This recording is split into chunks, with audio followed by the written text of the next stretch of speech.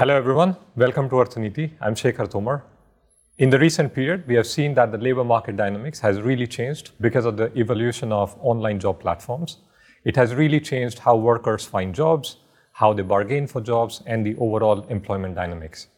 To understand the intricacies and to especially look at whether it has improved the overall matching process in terms of how workers find jobs, whether that has improved or not, we have Professor Philipp Kircher with us today. He's currently a professor of economics at Cornell, where he also spearheads the Institute for Labor Dynamics. Professor Kircher, he has worked at University of Pennsylvania, LSE, Oxford, University of Edinburgh, European University Institute. He has also been the managing editor at the Review of Economic Studies, and we are very happy to have you here, Philipp. Thank you for your time and welcome to Arth Niti. Thanks, Shekhar.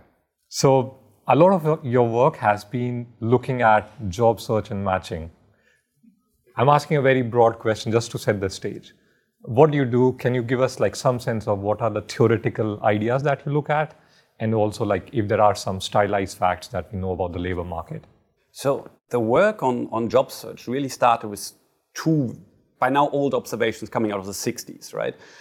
On the macro side, people got interested in how can it be that there are empty vacancies out there and still unemployed job seekers that don't have a job? Why is this market not completely clearing? And so they developed this notion, kind of going back to the 60s and 70s, that maybe it just takes time, right? There's something, you might even call it a productive process, a search process by which you have to kind of go around looking for things until you find an option or maybe in more elaborate models, the right option.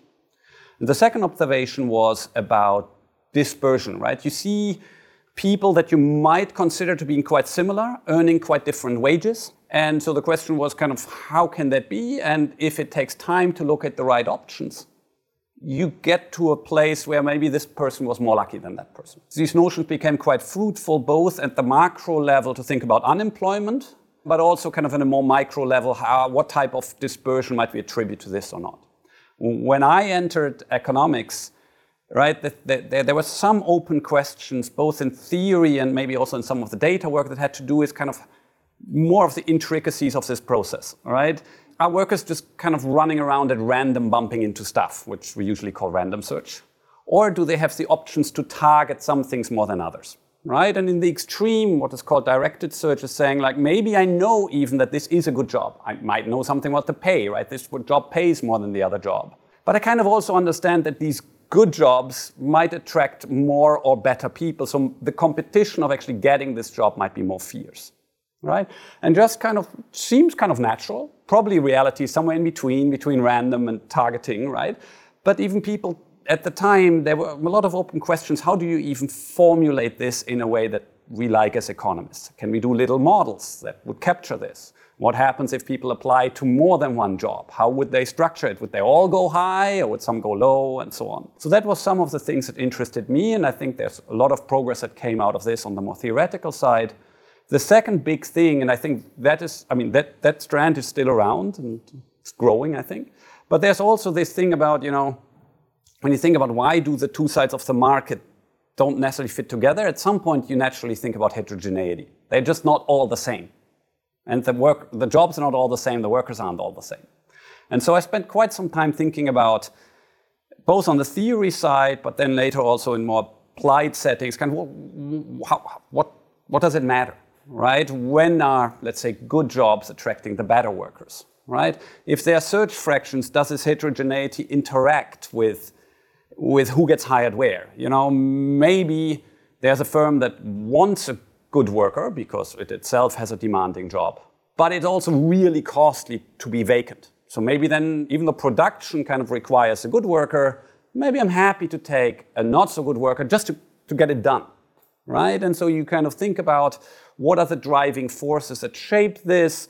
How does it feed back into the heterogeneity of wages that different workers face? How do workers move around between these jobs? Or sometimes you block them together as occupations. Maybe different occupations have different requirements. And you kind of think about that. And there are kind of interesting patterns that come out of this. And that also links to more recent questions about, can we help people in this process? So if I have to think from the firm side, it's more about how long does it take to fill it? But this is on the second question, basically like where do you match? Like do good firms get good people, but sometimes good firms can hire maybe not so good people. Exactly. I think there's this kind of that part of the literature. Try to think about the interaction. How important is it for me in production to have a particular type of worker? Just imagine that more complex jobs require in production to have more experienced or more skilled workers. So that's kind of just coming from the production side. How does it interact with how long it would take me to find these people?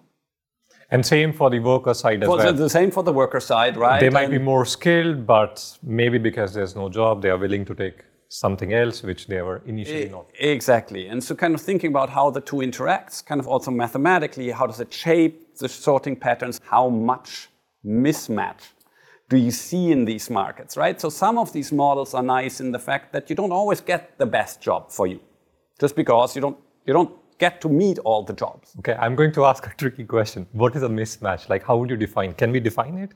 I can give you a loose notion. I'm not sure I can do it perfectly. So theoretically, we should be able to do it better than empirically, I guess. So theoretically, we can probably do a better job defining these things, right? But it might be a little bit hard to communicate because I have a particular model in my mind, and I'm not sure how much the listeners will get it. But you can kind of, for example, think about a world where you make a model where the workers are different in terms of how good. I mean, in the simplest models, there's really only one degree of heterogeneity, right? You might just be more skilled than me in general, right? And the jobs have a general notion of skill requirements, so more skill-intensive jobs would prefer to hire you than me more than the other ones. Everybody might like you more because you're more skilled, but the sense at which you're willing to really pay for it goes up as the job becomes more complex. And then we can define a notion how that market would look like if we wouldn't have to go through a search process, right? And in these simple versions, the most complex job would hire the most complex workers, presumably, and then it would kind of clear top down. And that would give you a notion how that market might operate. So there's like some government bureaucrat or planner deciding. Exactly. That would be one interpretation, or you could even just have a free market that would just work very well.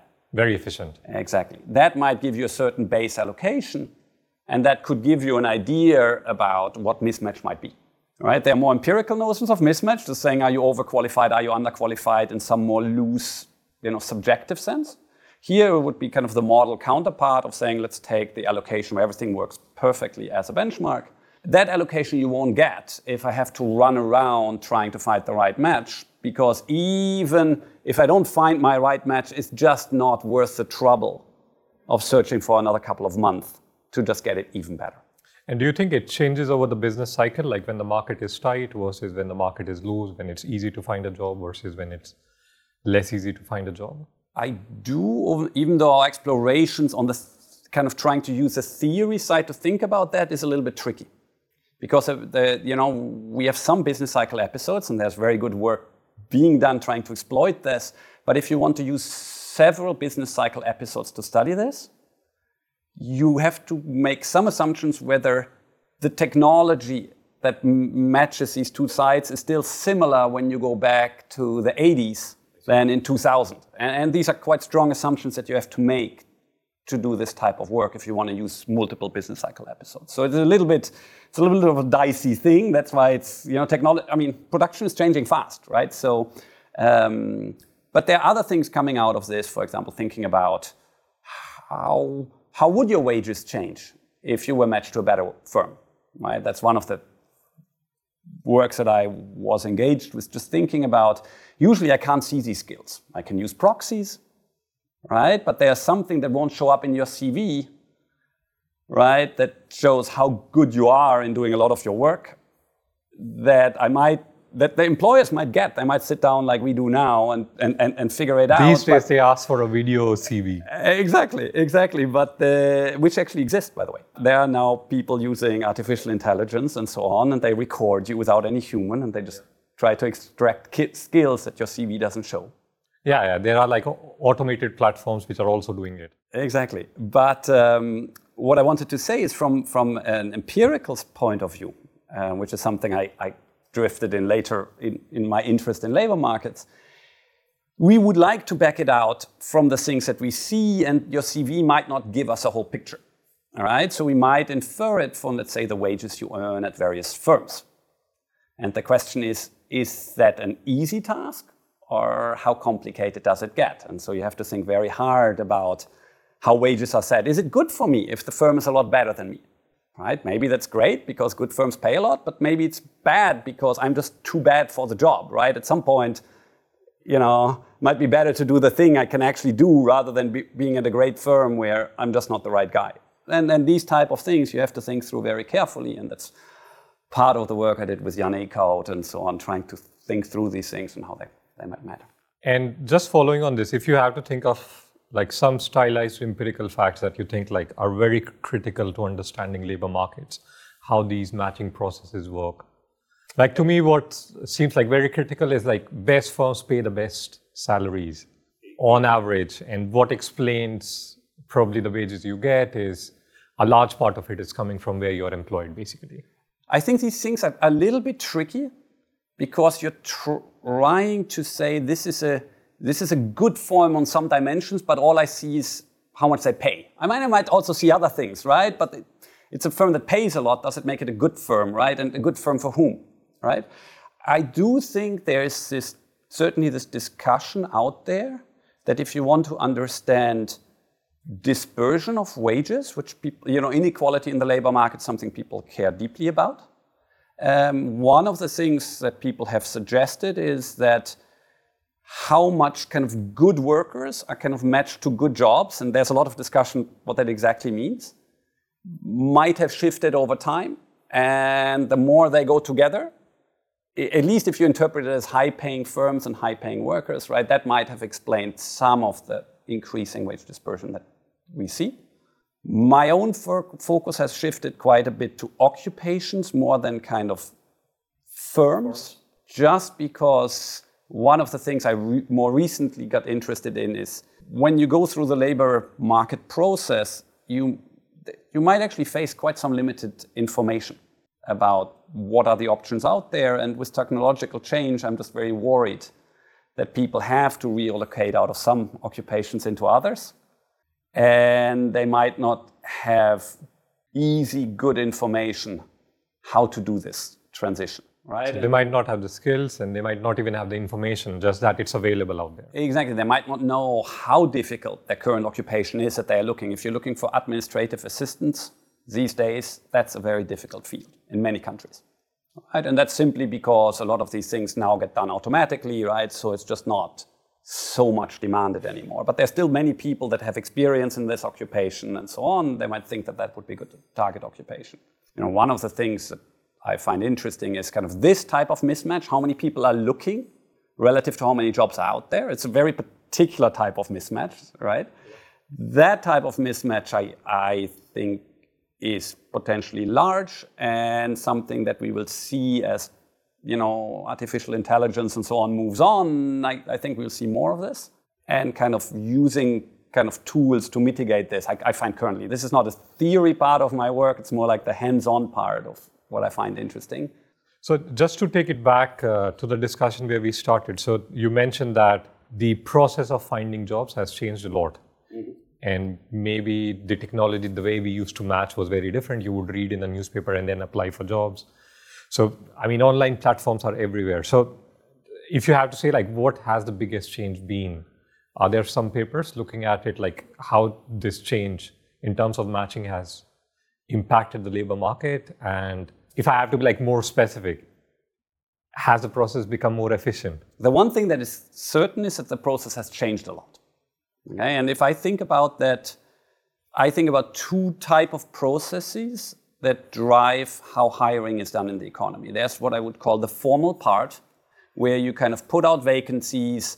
You might screen CVs on the firm side, and on the worker side, you used to read the newspaper, or now you use some kind of online platform. And I think that process has changed a lot. I think there's this, or we know there's a second part of the process where you talk to friends and family, you try to use informal networks, you ask your employees about recommendations and so on. That part we know generates a lot of matches in the labor market, right? People attribute roughly about half the matches in the labor market to these type of channels. It's half. I think it's very large. So I don't want to give the exact numbers, but people attribute very large numbers to this type of recruitment. And I'm not sure that has changed so much. There are obviously big players like LinkedIn and so on that try to also make innovations on that side. And I think there are some papers where people look at, did someone else work at the same firm from where you're coming now? And exactly. These are numbers but allowed. You know, but that part strikes me as potentially having seen much less innovation, right? I still need to know my old colleague. You know, maybe I can keep track of them a little bit better than I used to, right? But it's still kind of a small world type of phenomenon, right? While the other side now, I mean, you see a lot more, and there are certain costs that clearly went down, right? So for example, I could just kind of fire off my CV much more quickly now than what I used to be able to do.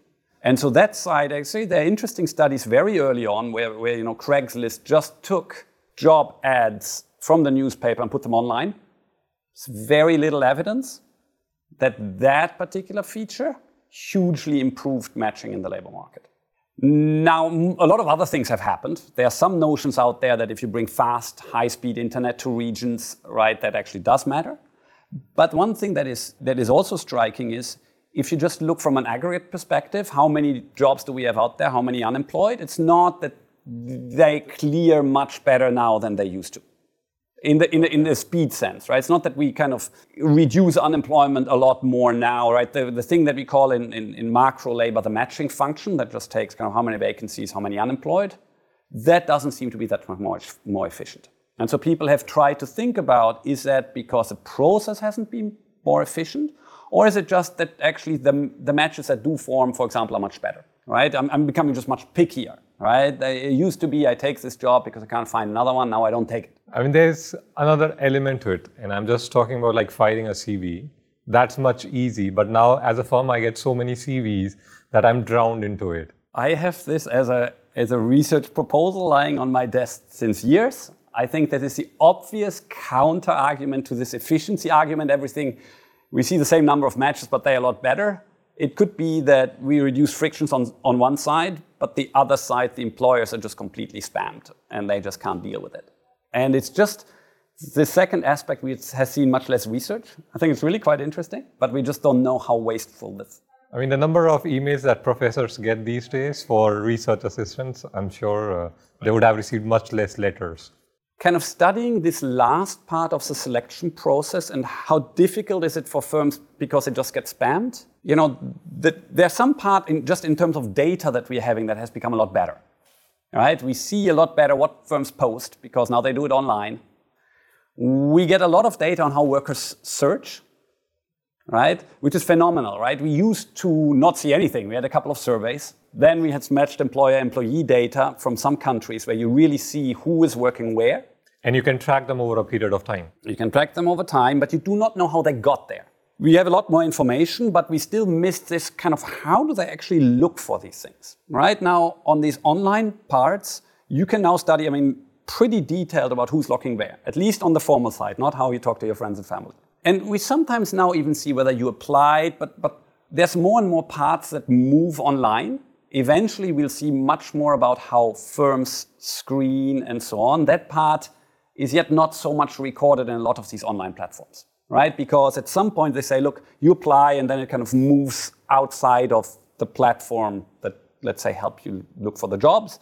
And so kind of how difficult it is to find the right person, that data is still much more limited than the data about where people look, how they apply. But the first bit is already pretty cool. I mean, we have a lot of old theories that people apply in all kinds of settings that make certain assumptions about how workers search, and you can kind of challenge them now by looking at how do they really search. It must have really changed the research design and methods that you use. So maybe you can also give us a sense of having this new kind of data sets, I would say, like employer-employee, mass data set, and these new search data sets. Like, what has it changed? So one is, I think there are two directions in which it kind of changes our whole thinking about these markets, right? We see much more about the actual job search process. So for example, I see you finding a job. I have no idea what effort you put to get it. Now I see a lot, right? I see, for example, did you keep the number of applications that you sent constant? Was it going down? Did you allocate it over different occupations? You searched there before, but over time when you're unemployed, you don't, right? Or maybe not. Just a tangent on this. So do we know that in terms of the characteristics, like how people apply, is it like always the same kind of effort? Because, I mean, I'm working on something where we see that people search for a day and then you never see them. Oh, you're right. But these things are tricky because on some platforms you wonder whether you don't see them because they just didn't like your platform. All right, so it depends a little bit, kind of, some systems are better to prevent this, right? Some government systems are just the only game in town, or you're forced to search there and so on, right? In some of these other ones, right, I might try your website, and it's not that I'm not searching anymore, that wasn't the right website for me, and that makes some of this a little bit tricky. There's a few stylized facts that come out of this, right? For example, if you look at people and you just kind of say, how long did it take you to find a job? Those that take longer, you might have thought, well, they probably didn't search much. Well, it turns out they search a ton. Right? They actually search more than the people that find a job quickly in some of the work that's being done there. I don't know exactly what they control for and so on, but there's some notion out there. Some people know that they have a tough time in the market. They try to compensate by, in fact, searching more, but they can't quite make up for the fact that they have a tough time in the market. Right? And these type of things, kind of how much does it go down, where it doesn't seem to be going down that much? How much do they broaden their occupational spectrum, where they seem to broaden it, but again, it seems to be quite a slow process relative, to the length of unemployment. So I think you can learn a lot about how the labor market works just observationally. You can link it sometimes to matched employer-employee data to administrative data. Some European countries, kind of where the government has the administrative data, but also the job search portals. It's quite exciting. What inspired me a lot in that setting is that I think it's easier now to intervene in the process. And that's work that I did with Michel Belot and Paul Müller and now with other co-authors. Where, it used to be kind of hard. We were basically bystanders. So you read your newspaper, well, there's not so much I can do about that. But on the online world that we have now, it's much cheaper and much easier to potentially help in the type of information that you see, right? I can show you something else than I would show another person that might look otherwise identical to you. And I might learn about whether what I show you matters for you. And this type of intervention, hopefully guided by principles from labor economics. Maybe if I know that your market is very tough, maybe I should show you things from markets that I know are not so tough. So in some sense, you're saying that earlier we used to have these like very aggregate interventions, like having just some government agency where you go, if you're unemployed, you try to search for a job or they retrain you, but we never knew what works or what doesn't work in a very causal sense. And now you're saying with these kind of new platforms, you can actually have like very detailed interventions. I think you can do interventions, you can do it much cheaper, you can do it much more precise, much more replicable. I don't want to be so negative about early work, right? People did work with government agencies and said, okay, if we had more caseworkers that actually work with the job seekers, would that help? Right? They tried certain programs that might reintegrate you, train you, and so on, right? In the little domain that I've been very interested in, which is just kind of, is there just information? It's not about, maybe I don't have the right skills, so I have to go through an 8-week training program or a 6-month training program to get the right skills. That's really costly. But maybe, if I lose my job as an economist, maybe I just have no idea. Should I be a banker? What's the next thing that I'm going to do? And then maybe there are easy ways to help people navigate that, right? And that's actually kind of cheap. And you can do that in a much more replicable way. In the old work, when you kind of read, yes, they met with advisors, but it's a little bit opaque to figure out what did the advisor actually exactly do with a job seeker. It's like hard logistics. You need people to talk to them, you need people to train to them. And Exactly. And now I think there's some really interesting interventions where kind of, again, we are talking about heterogeneity and, what workers might be different, jobs might be different, right? Just thinking about there are some occupations that might be really difficult, and can we help people in that, or people that are long-term unemployed? Maybe they don't know, maybe they simply don't know. So among these interventions that you might have done or some other researchers, which is your favorite one? And maybe you can give us the setting, like how it's done. I really liked an old study that I did with Michel Bellot and Paul Müller, actually implemented in around 2013, 2014 on a very small scale. But what I liked about it is at that time, advice on job search platforms was really rare. Right? So that was a time where, nowadays everybody knows about recommender systems. You want to buy a book on Amazon, they're going to tell you there are related books. Right? At that time, there was on these labor market sites very little. And so we programmed our own job search matching site where we attracted people to search on our site. We got one of the big providers to give us all the vacancies. And we did something rather simple. We just said, look, some people don't get any information. And for some people, we tell them, well, look, people that look for the occupation you are looking for, they also found jobs here, here, here. And if you like this, not only do I tell you this in some kind of abstract sense, but, I can actually show you the jobs that are there in, at that time, Edinburgh. And I think it was kind of interesting, right? So just to understand the baseline, in the baseline, they're searching for jobs and they don't know what other similar people are searching. So in the baseline, everybody for the first 3 weeks searches how they, we ask them, do you search on our platform? There are good vacancies, as good as a government's website. It's right? Like standard, you feed in some keywords. You put some keywords, and you do whatever you want to do with that, right? And then after a few weeks, we said to half of them, by the way, you told us you're looking for this. Here's where people that worked in these occupations also find jobs. Should we also just show you what jobs are there in this bigger, maybe bigger set? I mean, some people search very broadly. For them, it's not a bigger set, right? But some people search very narrowly. For them, that expanded quite a bit. So when you say broader and narrow, it's like someone was searching for an IT job, but also an Uber job at the same time? Something like that, right? So somebody basically looks at all the jobs in Edinburgh, no matter what it is, right? They might not apply to all of them, but they essentially look at all of them. Okay, so this is not applied, this is just looking at them. And some people just really seem to be looking for something very specific, right? I was a pipe fitter, and I want to be a pipe fitter, and that's what I'm looking for, which is legitimate, but maybe those are the people that you can do something with. And the interesting bit there is that especially for those people, the recommendations seem to matter. Seem to matter more that when they were a little bit longer unemployed, right? For some reason, people that just are newly looking for a job seem to think that they find the thing they're looking for. Maybe the ones that are a little bit longer unemployed realize that what they were looking for is hard. Maybe more open to react to this. And they actually not only changed things with us, they also changed what they did when they weren't with us. Maybe they talked better to friends and family. And so what I like out of this agenda is I think it was more visual. I mean, it was kind of doing something that didn't just exist. It wasn't just an A/B test on something that people were doing already. So you created your own platform and then you ran this information advice on it. Exactly. And you kind of saw patterns that I think are interesting. And I think some of the work I've been engaged since is just saying like, how could we really use it? Maybe we don't want to do it for everybody. So we did it for long-term unemployed job seekers because those might be really needing this advice. Now we did it for people looking in occupations where there are just no jobs. Maybe those are the ones we should be helping to get out there. And I know of other work that kind of uses similar techniques, thinking more broadly. Is the occupation dimension the right one? Should we go much finer, right? Is it just people looked in that occupation, find something there, or somebody with your age, your gender, and so on and so forth, they would do things. Or you clicked on this long history of things, maybe I can use that. So I think there's a set of things that you can recommend is much broader than what we tried.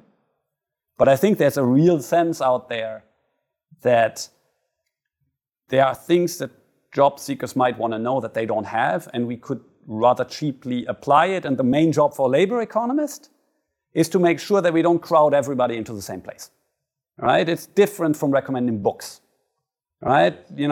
If you also want to buy a book, they probably have multiple books, and if they don't, they're going to print more, right?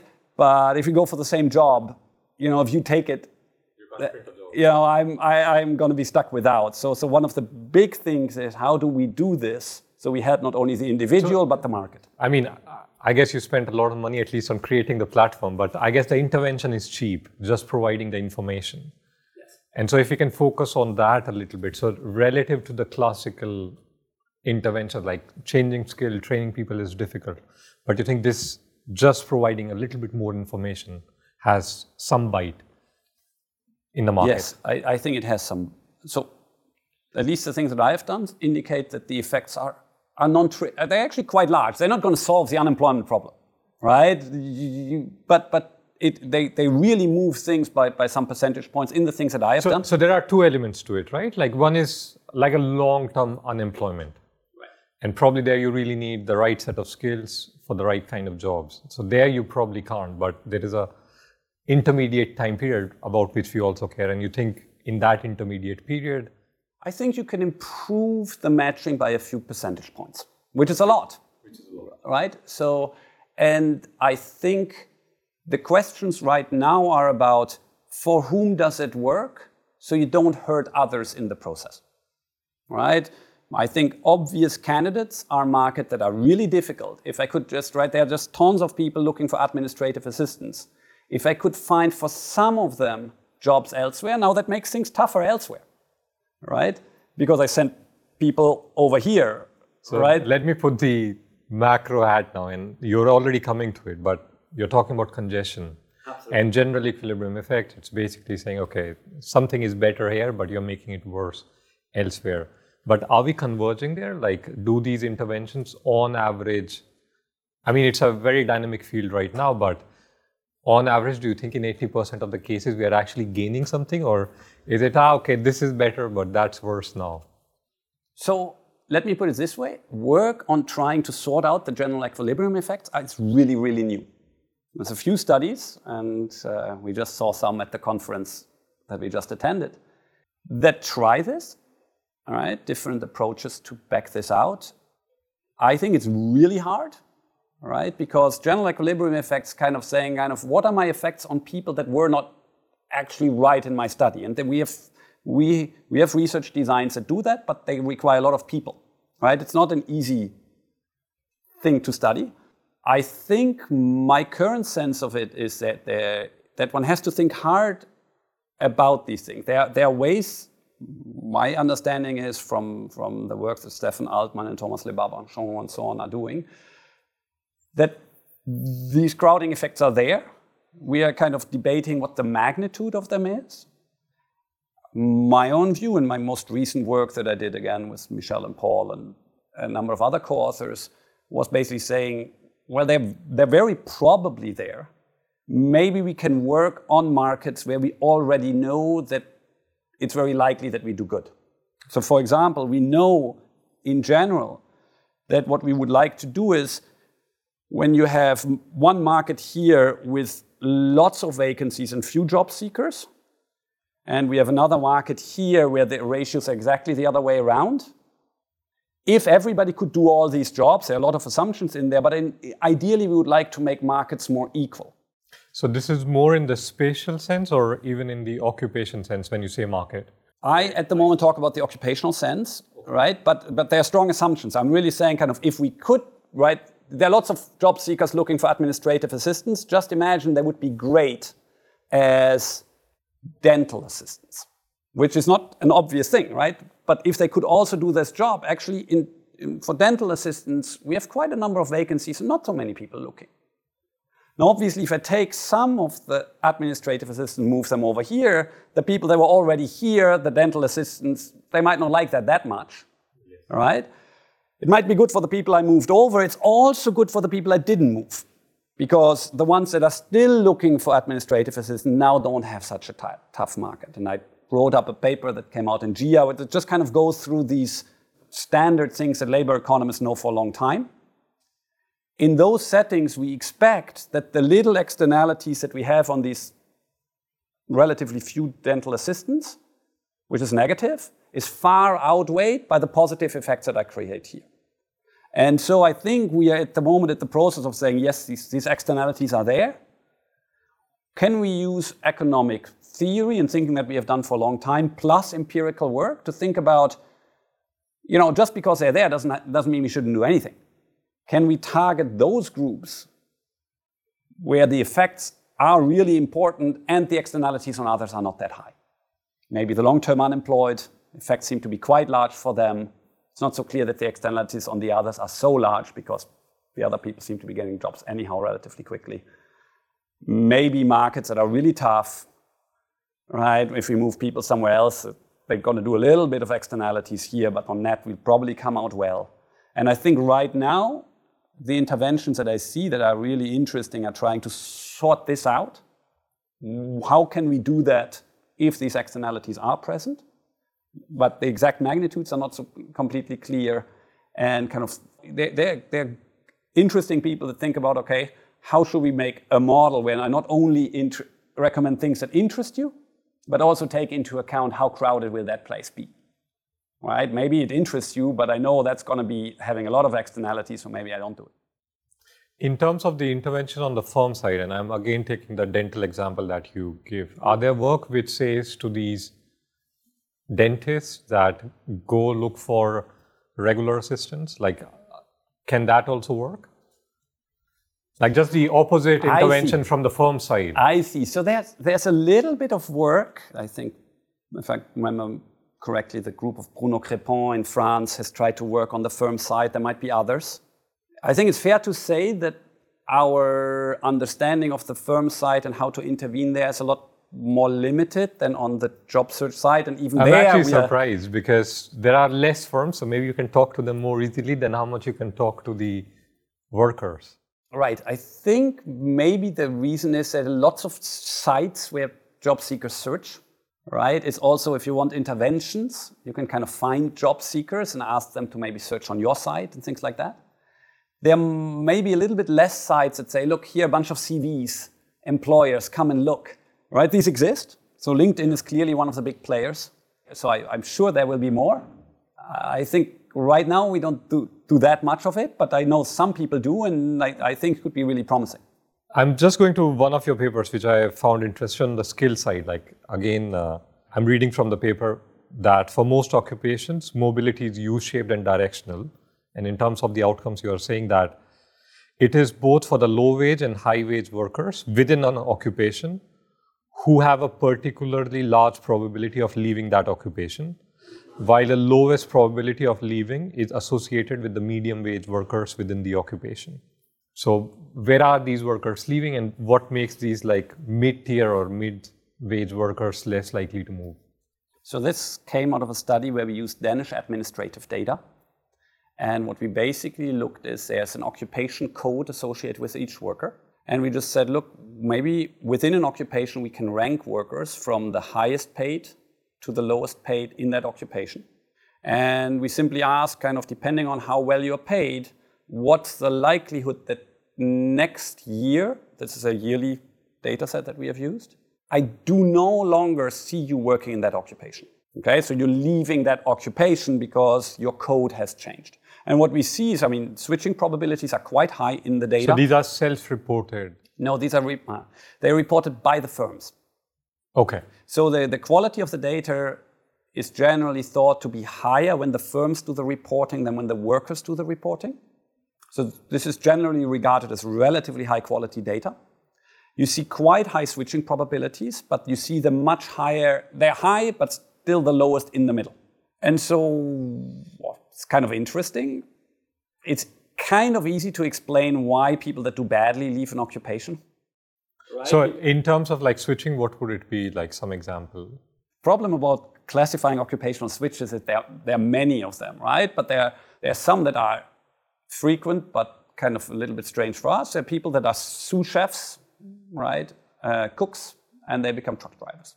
Okay, I wouldn't quite know how to necessarily frame that. But that would be like on the low wage side, probably. That would be on the low wage side. It could be that you are a technician of some kind and you change to a more manual job, right? It could be that you're a technician moving up to a managerial job.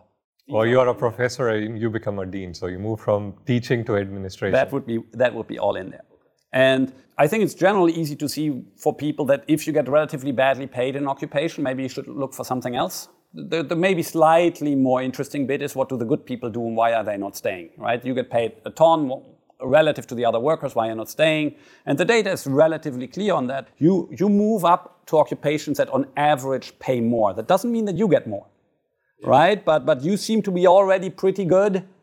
If something happens, for example, you learn that you're even better, maybe you're just at the end of the line in that occupation. So you sort into something new because you realize that you now have the skills, or it became clear to everybody that you have the skills to do this more demanding thing. And that's what you see in the data, right? People at the high end, they seem to be going for things that on average pay more. They all become managers.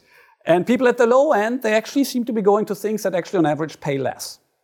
That's what you see. And people in the middle, I guess, if something changes, yes, I'm a little bit better, I'm still fine, a little bit worse, well, it's still reasonably matched, and they kind of stay. And the one thing I wanted to say is that was kind of in a run-of-the-mill labor market. We didn't look specifically there, for example, in occupations that do really badly. I don't know how that would look if I looked at an occupation that does really poorly, right? Who's getting out? Who is still staying around? Is it people that do rather poorly that stay out because they have no other options? Is it people that do relatively well that, right? So I just don't know the data. Right, but it would be something, certainly, if I would do it again, I don't do this currently, that would probably be the next thing I would be looking at, is how do these occupations do that seem to be strongly in decline. And in this overall work, like we are talking about skill, but we are also talking about like searching behavior, like are there like very contrasting differences across the genders? I know you don't work on it directly, but maybe. I haven't done much on gender. I find it quite interesting. I can tell you where I would have liked to do something on gender, but I haven't done it. I did one study that I thought, that was again with Michelle and Paul, that I thought was really interesting, where we took a labor market that we had created and put in a few vacancies that weren't real. And we changed the wage artificially. Right? So it was supposed to be the flip side of these kind of CV experiments that are very popular in economics, where you take CVs that are fake, they're not real, and you just change one thing on the CV, how long you have been unemployed. And then you send it out and you see what comes back. So those are targeted towards understanding what the employers do. This one was supposed to understand what do the workers do when they see different options. Does pay, for example, really matter, or people just say, you know what, right? That's all kind of cheap talk. Once I show up there, we're going to talk about it, right? And that's hard to do by just looking at actual vacancies, because the wage might be high, but tons of other things might be high as well. And that's a long flow tax, it's very hard to control for. And I thought, it's ethically very difficult to do this type of work. That's why we had to create our entire market, to stick a few of them in, tell people, look, 98% of the market is fine. There might be 2% done for research purposes, and work with that. But what you can see in that data is that, yes, more people apply when the wage is randomly moved higher. But in fact, if you create pairs and one pays substantially more than the other, there's a fair bit of people that still only go for the low wage. Okay? And I would have loved to understand more, what are the features of the people that only target the low thing? All right, there are two options. They look very, very similar in terms of what they seem to be asking for. One pays 20% more. Who would it be that seems to self-select, right? There are lots of issues that we try to address in the paper. Did you actually see it or not? We have some notion of trying to argue that they probably did. If you really think that that's a true, that in the data that some people really select low, who are these people, right? And coming back to your question about gender, right? There's experimental work in the behavioral economics community that thinks, for example, that documented that at least on some domains, there seemed to be a difference in competition avoidance between genders. Okay, that's difficult work. I'm not an expert of that, but at least there's some notion out there that in some domains, women seem to be shying away more from competition than men. You could have thought maybe that explains the data, right? This labor market is inherently a competitive one. If you think about competitive search, the entire reason why not everybody necessarily goes for the highest wages is because they understand that it's really hard to get. And if there's a different attitude by gender about how much they want to engage in this competitive process, that might explain it. I would have found it fascinating. We found no evidence of this. There was nothing on the gender side. We had very low numbers. We had like 300 people, we had 300 vacancies and so on. So the number of people that we had in our data set looking and the number of vacancies was quite limited.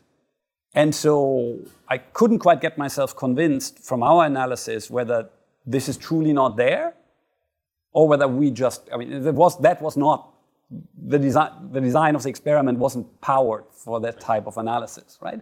So that I would love to know. Then we know other things. We know, for example, from work by Thomas Le Barbanchon and co-authors, that it looks like women seem to be much more concerned about distance. Okay, so that's data from France, right? So it looks like from that particular work, I don't know how much it's got substantiated, that women look for things on average, right? I mean, I want to make a lot of caveats, right? This is I don't want to take any stance. It's not my own work. I'm not an expert on it, right?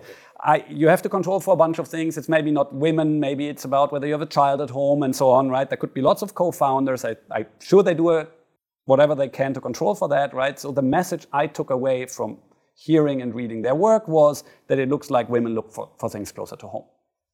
And this is like even within a city? I think so. That's, I think, what it is.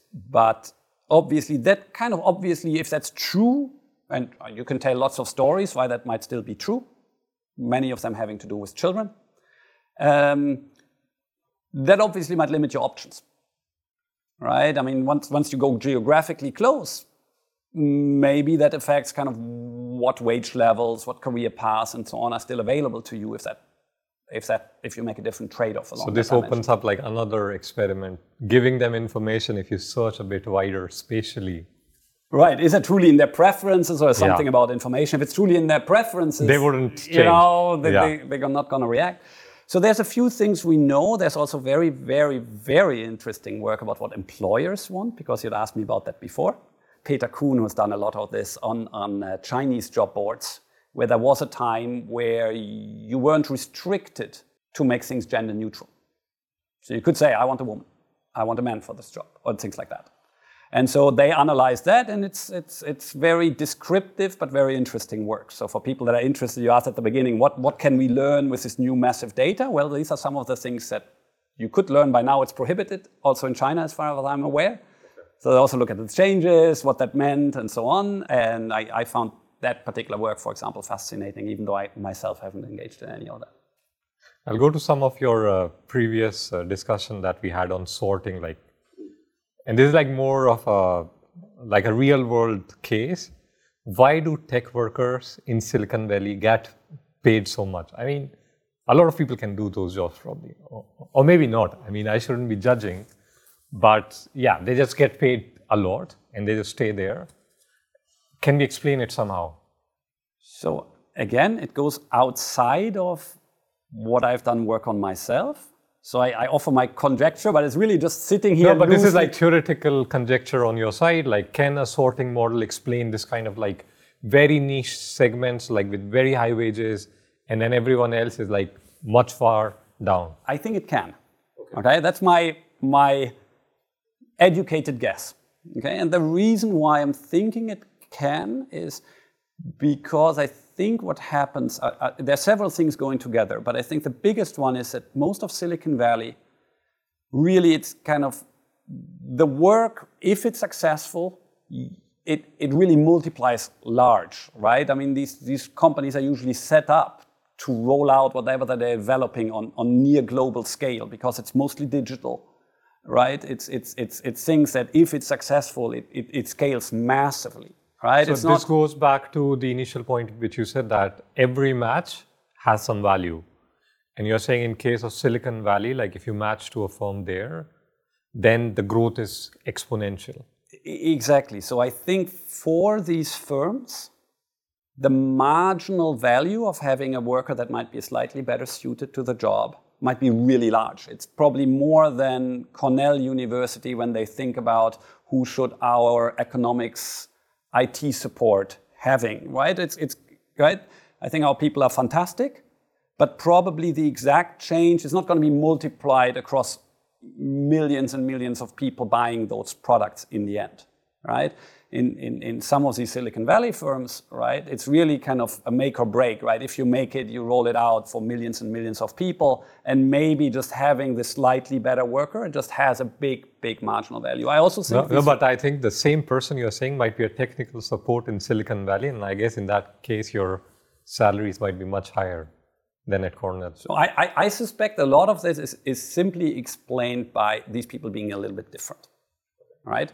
And if the same person were to come to Ithaca and look for a job there, this difference would just not matter enough. Maybe he wants to live in Ithaca. We have nice waterfalls, great university, right? Beautiful things, right? But the marginal return on his skill differential between the next best guy will probably not be as large. It won't be as rewarded in the Ithaca labor market that he might still choose for other reasons. But if the same person were looking in Silicon Valley, if he has this small differential, actually it might blow up to quite large salaries. I also think these people take a lot of risks, right? Their jobs are much more insecure than you might think about otherwise. You know, you work at tech support at Cornell, right? You probably have that job for quite a while, right? You work for a startup in Silicon Valley, not so clear what happens to you 2 years down the line, right? And I think part of it is also based on a compensating differential for risk. And so I think among the two, I would suspect that you do quite well in explaining the wages. Okay. And has there been some work, like again, this is going outside your current work, but like these kind of matching models, can you apply them to the modern economy, like gig work, and explain like the matching? Again, this is thinking in terms of like, theoretically speaking, is the matching better now because you work for 2 hours or like a short-term contract rather than being with the firm all the time and then maybe not doing such great work all the time? So there is some work. I mean, let me tell you a little bit about what I have thought about more than what I know is out there, because I'm not sure I know the big picture of what's out there. So I can maybe just tell you a little bit of the things that I've been interested in. One of the things I've been interested in hasn't to do with gig work, but has to do with matching, is kind of how does the change in kind of how big firms can get feedback on inequality in the labor market. Okay, so that's one of the things. I'm very grateful to the European Research Council for supporting this work, right? It's work that I do with Jan Eekhout and Cristina Lafuente, where we simply think about kind of if now, let's say, big firms can become bigger, because my interpretation is always that the things that hold them back from becoming big become less restrictive because we can manage larger entities, both across space, but also kind of across different workers. We have much better human resource management tools and so on. If you can become bigger, well, that changes who's going to work where, right? There will be more people working in the big firms. That leaves less and potentially less good workers for the smaller firms. What does that mean for how your skills are rewarded? So that generates some kind of feedback loop. Exactly. That generates a general equilibrium feedback loop. Not only so much kind of I change myself, but the whole economy changes, all the wages are going to change. And so that's a macro model trying to think about what do these flows that now these big firms are bigger, the small firms are smaller, what does that feed back into the inequality I see across workers? And I think some of this is kind of having to do with superstars, who's working where, how much does that get leveraged? And I don't have the results yet, but I think these are things we can think about more from a macro messaging perspective about who works where. Now for the gig economy, you also said about who works where and so on. There's one project I've been kind of drafted into with John Horton and Ramesh Johari, where that's really a gig platform, right? So maybe it kind of turns slowly back to what we discussed about platforms. And in this gig platform, they basically said, okay, what would happen if we asked firms to say, they have to press one of 3 buttons. The firm has to say, I'm happy with a rookie, but by the way, I'm not paying much. Or they click, I want somebody with intermediate levels of experience and I'm kind of paying all right. Or I click the button saying, look, I really want an expert, but I'm going to actually pay for that. I'm willing to kind of put the money down for that. And just imagine I tell firms, right, you can only post on my platform if you click a button. Now, you might all lie, right? You might do random stuff, right? But kind of the experimental work is very careful trying to sort out, are they lying? Maybe we use some of them where we say, we're never going to show that to anybody. Does the fact that I show it change what people say? And then to look at kind of experimentally by varying kind of who sees what. does it matter? Right? Would workers reallocate where they ask for jobs, what wages they demand, and so on? The answer is it matters big time. Okay? The effects are very large, both on who sorts where and how that feeds back into wages. And basically, wages go up. When you say you want an expert, not only do you get better people, but these people will ask for more than they would do elsewhere. And if you say, I'm happy with a rookie, you get less people, they are less experienced, but even for the same person, they will ask less than they will ask for other jobs. Because they know that you're not going to pay much. It's just what you told them. And I find this fascinating. So in terms of model building, we cast all of this in a model where workers are different in skills, firms are different in how valuable these skills are. You try to find the right match. And apparently, even in a gig economy where people do different jobs at quite high rates, they seem to have a really difficulty to quickly say which job is actually for my skill. And to target the wages that I demand accordingly. Maybe if I'm a rookie, I'm happy to say, look, I don't want a high wage, but kind of let me build experience. I'm not an experienced programmer, but I want to be one in the future. Right? Yeah, I guess a lot of these platforms also provide you like some tool to figure out what wage to demand. Right, but they apparently really fine-tune this to what they know about the firms. So we know the same firm, right? Because sometimes we show it, sometimes we don't, right? So we know very comparable firms, right? When we show it, all of a sudden wages go down for the low ones. And for the high ones, we know it's the same firm because we know the answer. But if we show the answer to the other side, all of a sudden the wage demands go up. And kind of coming back to the gig economy, I think there's a lot we can do even in the gig economy to make this economy work better. Is it actually helping people, the gig economy? The big question is very hard to answer, right? For some people, it might be a good entryway that the classical routes wouldn't have offered them. Some people might like it, for example, because they have a lot of autonomy in which jobs they take, right? But it's very obvious that if you're risk averse and you would like to have a stable job, the gig economy will not provide it to you for most part.